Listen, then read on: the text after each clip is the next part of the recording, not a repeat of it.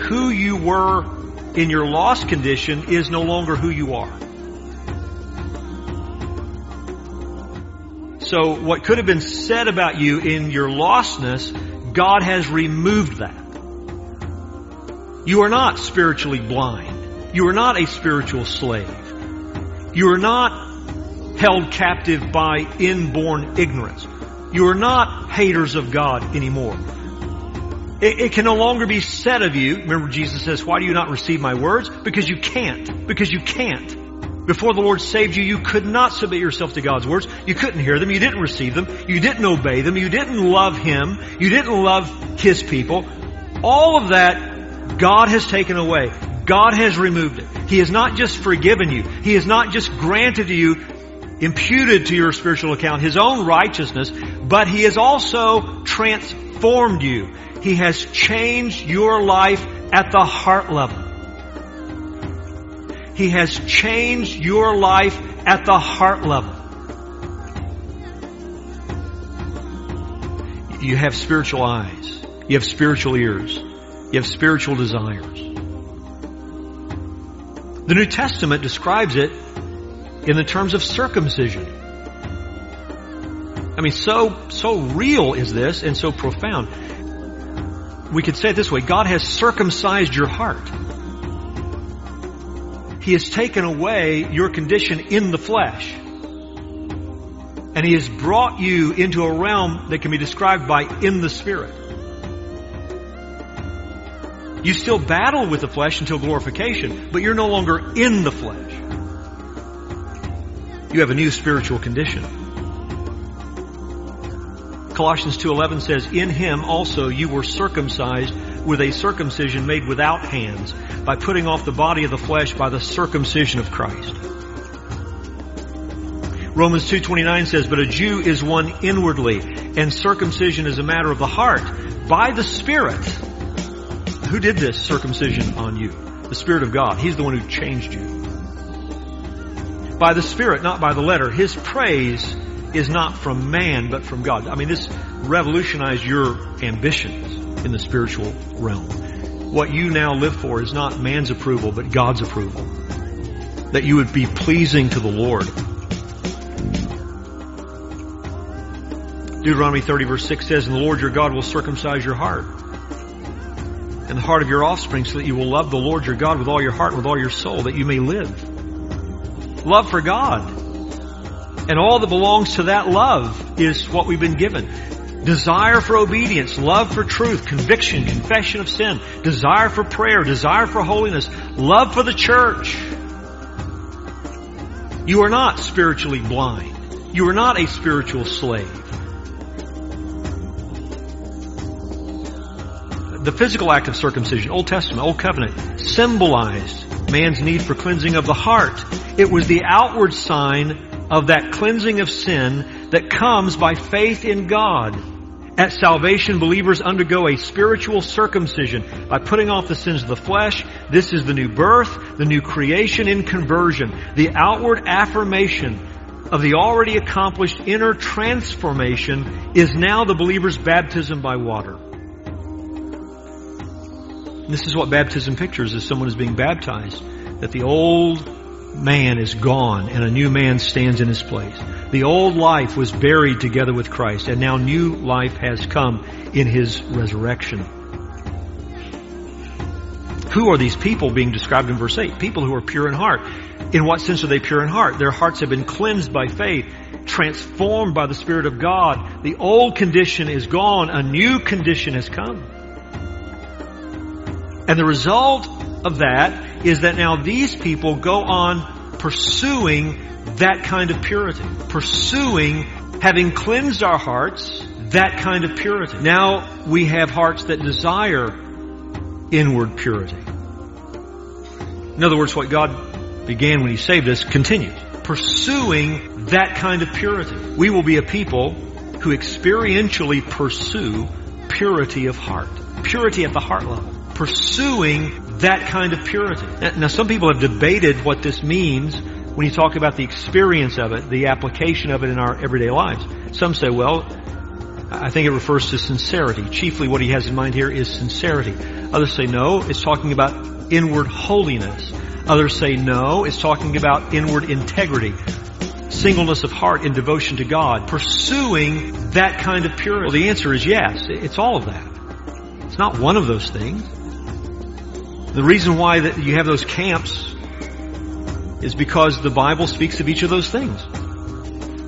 Psalm 24 verse 1, the earth is the Lord's and the fullness thereof, the world and those who dwell therein, for he has founded it upon the seas and established it upon the rivers.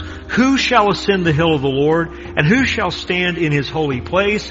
He who has clean hands and a pure heart, who does not lift up his soul to what is false and does not swear deceitfully. There's sincerity. Someone who is real and genuine in their love for God. Psalm 51, David's cry, verse 9, hide your face from my sins and blot out all my iniquities. Create in me a clean heart, O God, and renew a right spirit within me. What's he asking for? Inward holiness. Inward holiness. That the old man is gone and a new man stands in his place. Inward holiness. You are not spiritually blind. You are not a spiritual slave. Inward holiness. He has also transformed you. Transformed you. Inward holiness. He has changed your life at the heart level. Inward holiness. He has taken away your condition in the flesh. And He has brought you into a realm that can be described by in the Spirit.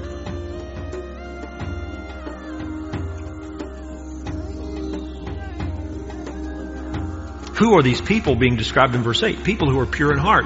In what sense are they pure in heart? Their hearts have been cleansed by faith, transformed by the Spirit of God. The old condition is gone. A new condition has come. Transformed by the Spirit of God. That the old man is gone and a new man stands in his place. The old condition is gone. A new condition has come. These people go on pursuing that kind of purity. Having cleansed our hearts, now we have hearts that desire inward purity. Now we have hearts that desire inward purity. We will be a people who experientially pursue purity of heart.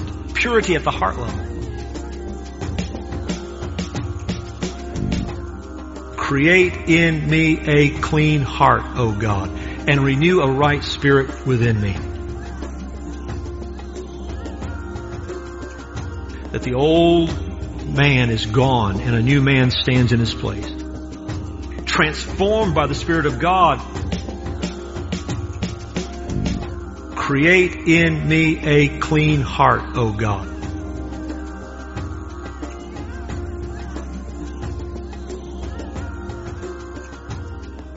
You are not spiritually blind.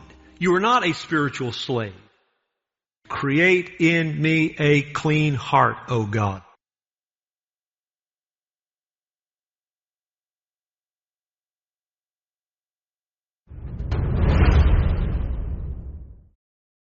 James 4:8 says, draw near to God, and He will draw near to you. Cleanse your hands, you sinners, and purify your hearts, you double-minded. There's that inward integrity. Unite my heart to fear your name. Let my devotion to you be single. Sincerity, holiness, undivided love. Any attempt to divide those things is futile. They're all connected. Sincerity and holiness. The dichotomy between these two options is a false one. It is impossible to have one without the other. The one who is single-minded in commitment to the kingdom and its righteousness will also be inwardly pure. Inward sham, deceit, and moral filth cannot coexist with sincere devotion to Christ. Either way, this beatitude excoriates hypocrisy. The pure in heart will see God, now with the eyes of faith, and finally in the dazzling brilliance of the beatific vision in whose light no deceit can exist. So, sincere, single-hearted,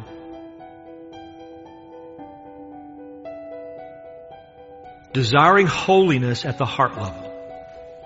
Lord, it's not just what people see that matters. It's what you alone see that matters. Lord, I want to deal with the sin in my life, not just in the terms that people can recognize, but in the terms that I know to be my struggle when it's just me and you. I desire purity there at the heart level. Lord, I want to deal with the sin in my life, not just in the terms that people can recognize, but in the terms that I know to be my struggle when it's just me and you. Lord, I want to deal with the sin in my life. So first thing we see in the Beatitude is this speaks of a reality in the heart. Second thing we see, there's a people who've known that reality. The Lord has cleansed them at the heart level, changed them at the heart level, so that now they go on desiring purity at the heart level. And what I want to ask you is, do you know anything about that desire? The Lord has cleansed them at the heart level, changed them at the heart level, so that now they go on desiring purity at the heart level. Do you know anything about that desire? Do you know anything about that desire? Now they go on desiring purity at the heart level. Do you know anything about that desire? Is that you? Are you serious about pleasing God in your heart? Are you able to say with the psalmist, let the words of my mouth and the meditations of my heart be acceptable in your sight, O God? Are you serious about pleasing God in your heart? Do you care about that which only God sees and knows about? Do you realize that this is where your sin problems really begin? You're dealing with something in your marriage. You're dealing with something with your children. You're dealing with something at work. You're dealing with something, name it, friendship has been fractured. Something's going on in your relationships. You understand it's a sin issue, and the sin issue has to be traced to its problem source, and that problem is in the heart. Are you serious about pleasing God in your heart? So that if you're going to mortify sin, you have to begin mortifying sin at its root. You have to mortify it in the realm of the heart. You think about mourning over sin. Do you see the connection? Do you grieve? Do you grieve over what goes on in your heart? Do you grieve over what goes on in your heart? Are you serious about pleasing God in your heart? In a way that exists on the ground of justification by faith. I know that what I sang about this morning is absolutely true. I am welcomed by God. There is no guilt to carry. I am fully forgiven in Jesus Christ. But He didn't forgive me for me to go on in sin. But He didn't forgive me for me to go on in sin. But He didn't forgive me for me to go on in sin. He died for sins. That speaks of the seriousness of them. So He set me free to walk in righteousness. I've been joined to a new master. Slave was once my master. Now righteousness is my master. And I want to pursue righteousness in every realm of my life, and that must begin at the heart level. So that sin has to be mortified there. What have you been dealing with lately that you and God alone know about it because it's going on in your heart? Will you submit to Him right there? Will you allow Him to change you right there? Third point this morning. So we're a people who pursue this. How do you pursue it? This is ongoing, progressive sanctification for God's people. How do we pursue now that ongoing purity? Our hearts have been purified. Now we desire purity at the heart level. How do you pursue that? If you want to pursue holiness at the heart level, here are 4 things to think about. First of all, be absolutely honest with God about your heart's condition. If you're going to pursue purity at the heart level, honesty is going to be necessary. You've got to recognize that you do not see yourself perfectly. If you really want purity, you have to stop declaring yourself pure. And realize that God knows better than you know. So that you cry out with the psalmist in Psalm 139 verse 23, "Search me, O God, and know my heart. Try me and know my thoughts, and see if there be any grievous way in me, and lead me in the way everlasting." Lord, would you show me what you see in me? And by the way, dear ones, God does that graciously for us, doesn't He? He does it patiently, because if He revealed to us everything that was wrong with us at one time, it would devastate us. Lord, would you show me the way you see me? By the way, also, if you really want this, you're going to stop turning a deaf ear to the means that He uses. Lord, would you show me? Then 10 people come and identify a problem in your life, and you say they're all wrong. Because you know you better than apparently everybody else in your life. Allow God's Word to humble you. Proverbs 20 verse 6 says, "Many a man proclaims his own steadfast love, but a faithful man who can find?" You understand the point of that proverb? There are more people proclaiming their faithfulness than there are faithful people. So many a person says, "I'm faithful, but I can't find faithful people." So just because you proclaim your own purity, you proclaim your own faithfulness, doesn't mean anything. That happens in the world all the time. Same chapter, Proverbs 20 verse 9 says this, "Who can say, I've made my heart pure? I am clean from my sin." What's the answer to that question? No one. Who in this room is sinless? Who in this room has no sin issues at the heart level? Who can declare himself or herself pure? So this is going to really test whether you're found in verse 8 or not. Do you really want purity at the heart level? So that you're willing to see things you don't see right now? You're willing to hear things you don't want to hear perhaps in your flesh? Are you willing to allow the Lord to change you? And He may be using means to do it. Are you open to those means?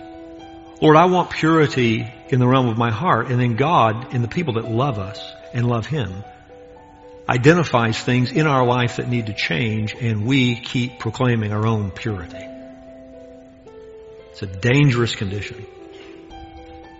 Second recommendation Kent Hughes gave is this: acknowledge that only God can make your heart pure. That is, we're not called to passivity. Sanctification involves effort, but it is dependent effort. Sanctification involves effort. Sanctification involves effort. It involves effort. But it is dependent effort. I'm going to do what God tells me to do in His Word, but at the end of all of that effort, knowing that God's working through those means, I'm looking for you, the living God, to change my heart. Sanctification is a synergistic process, but it is a supernatural process. So we're involved, we work, we make decisions, we make application, but it is by the Spirit and with the Word that our lives are transformed. But it is by the Spirit and with the Word that our lives are transformed. It's not just natural.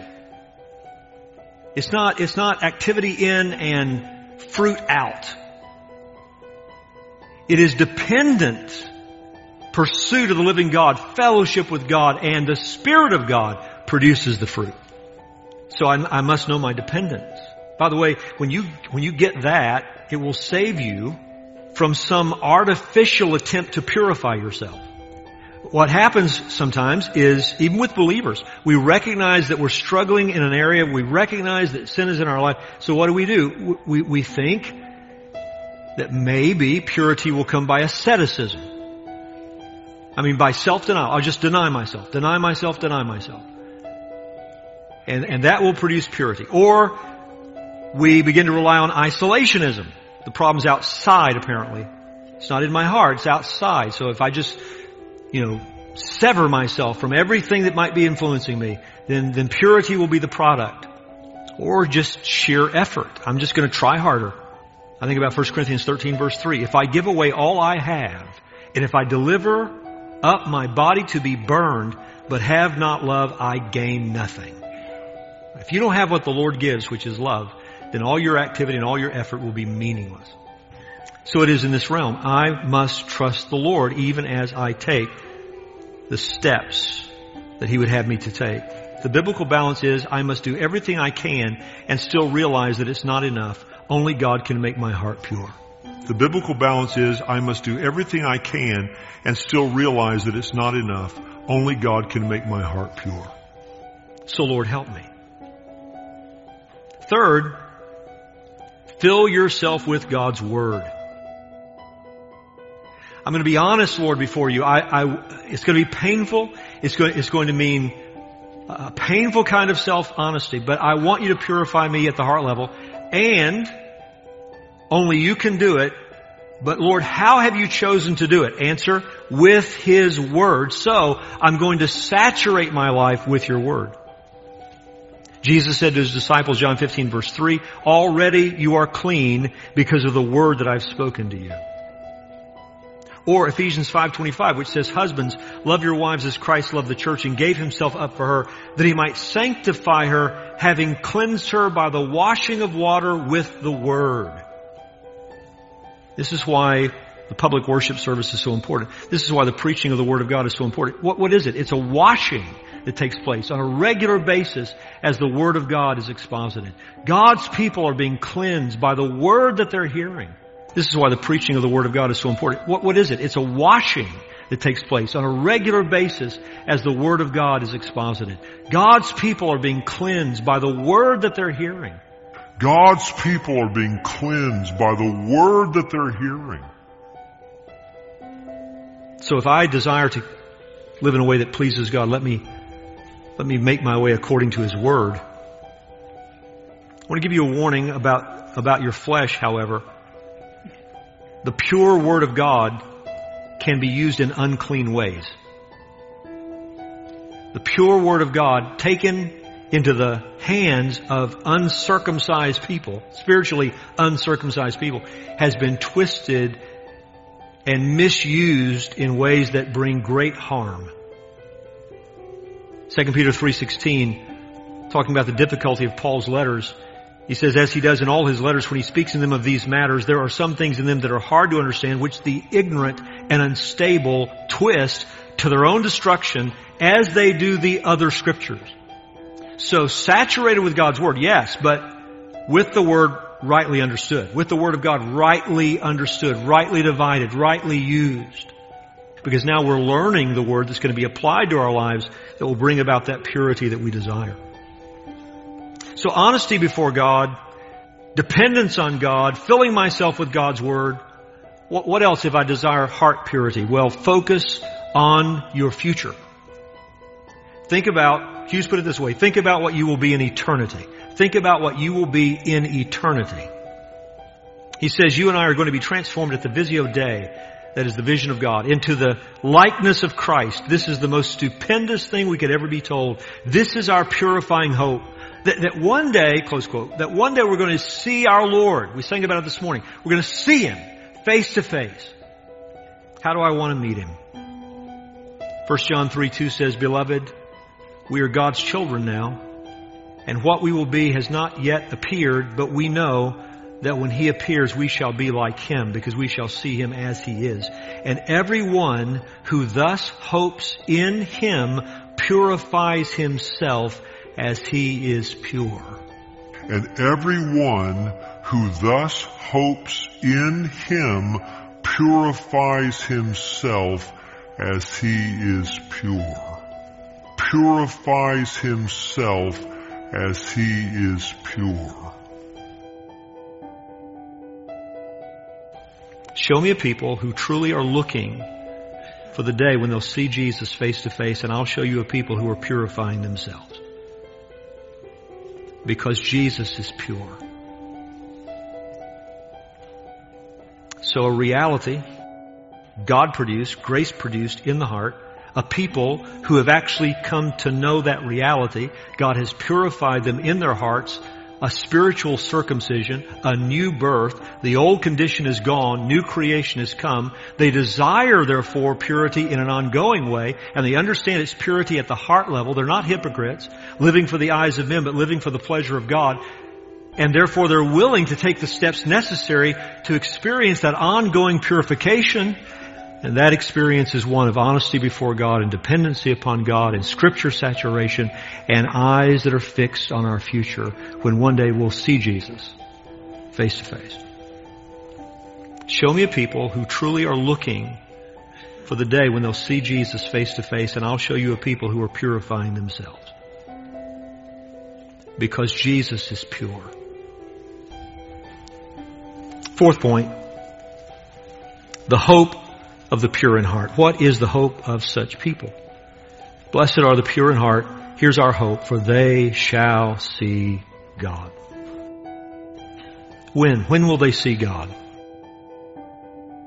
Now and in the future. Now and forever.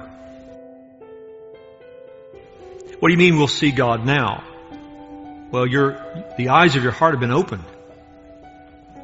And now you recognize who God is, and therefore you recognize His hand in every part of your life.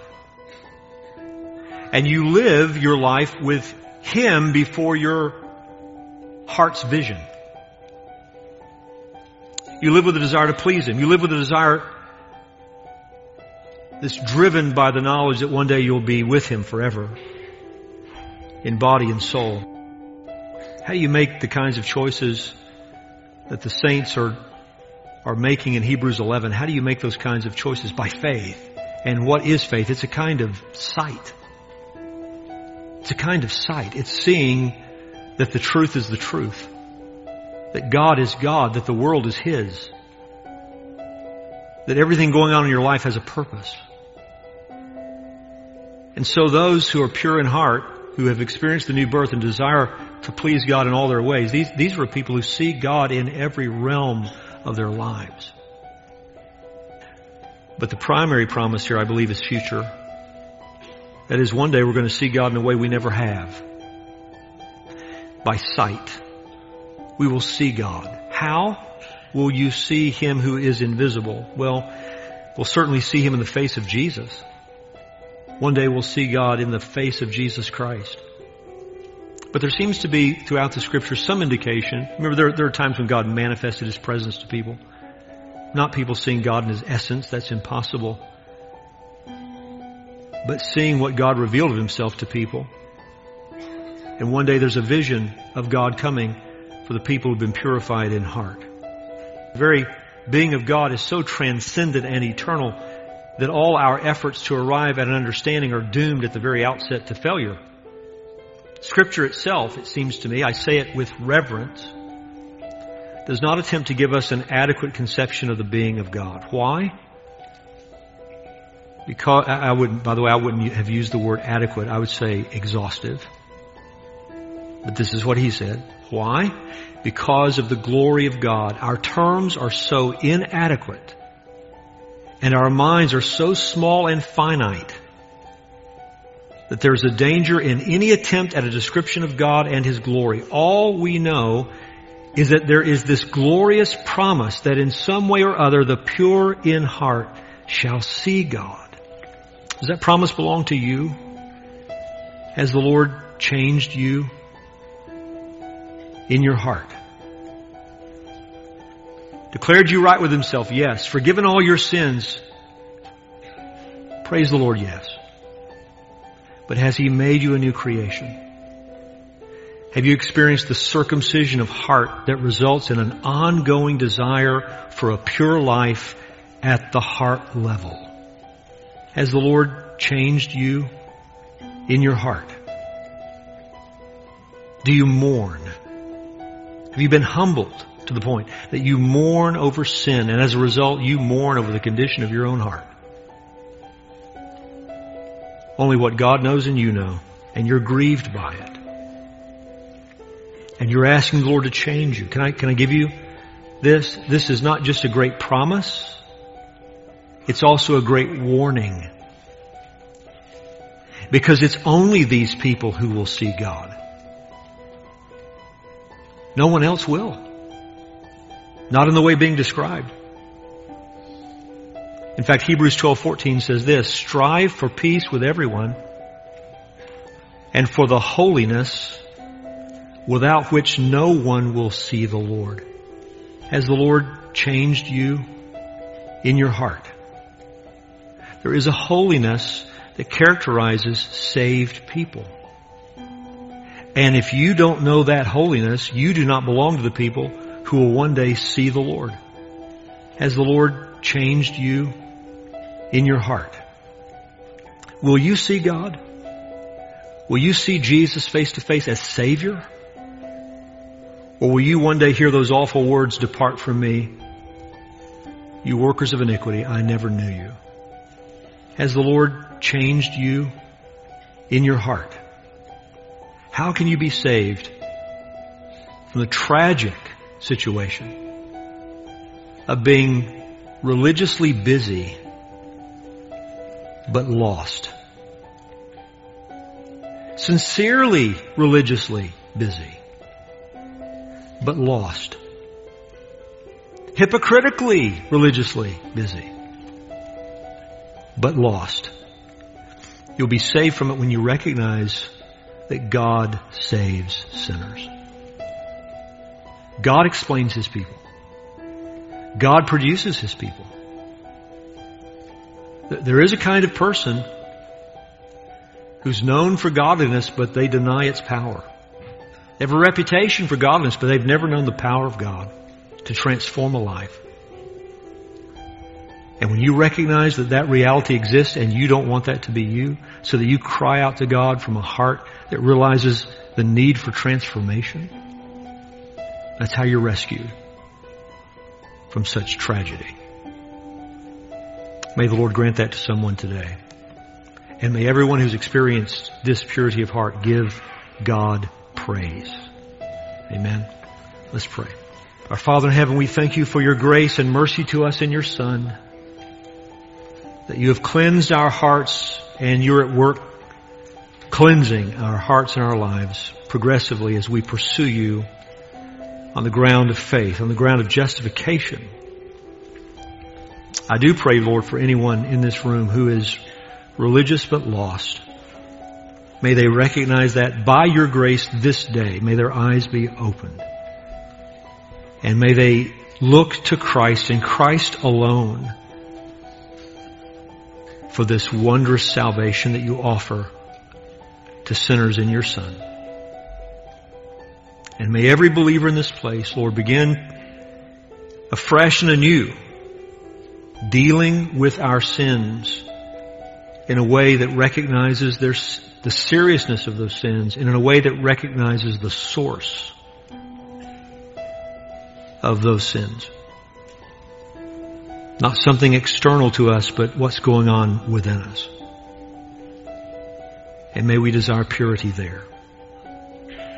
And may you produce it in an ongoing, progressive way from glory to glory into the image of your Son as we walk by faith, by your Spirit, in your Word. We ask in Jesus' name. Amen.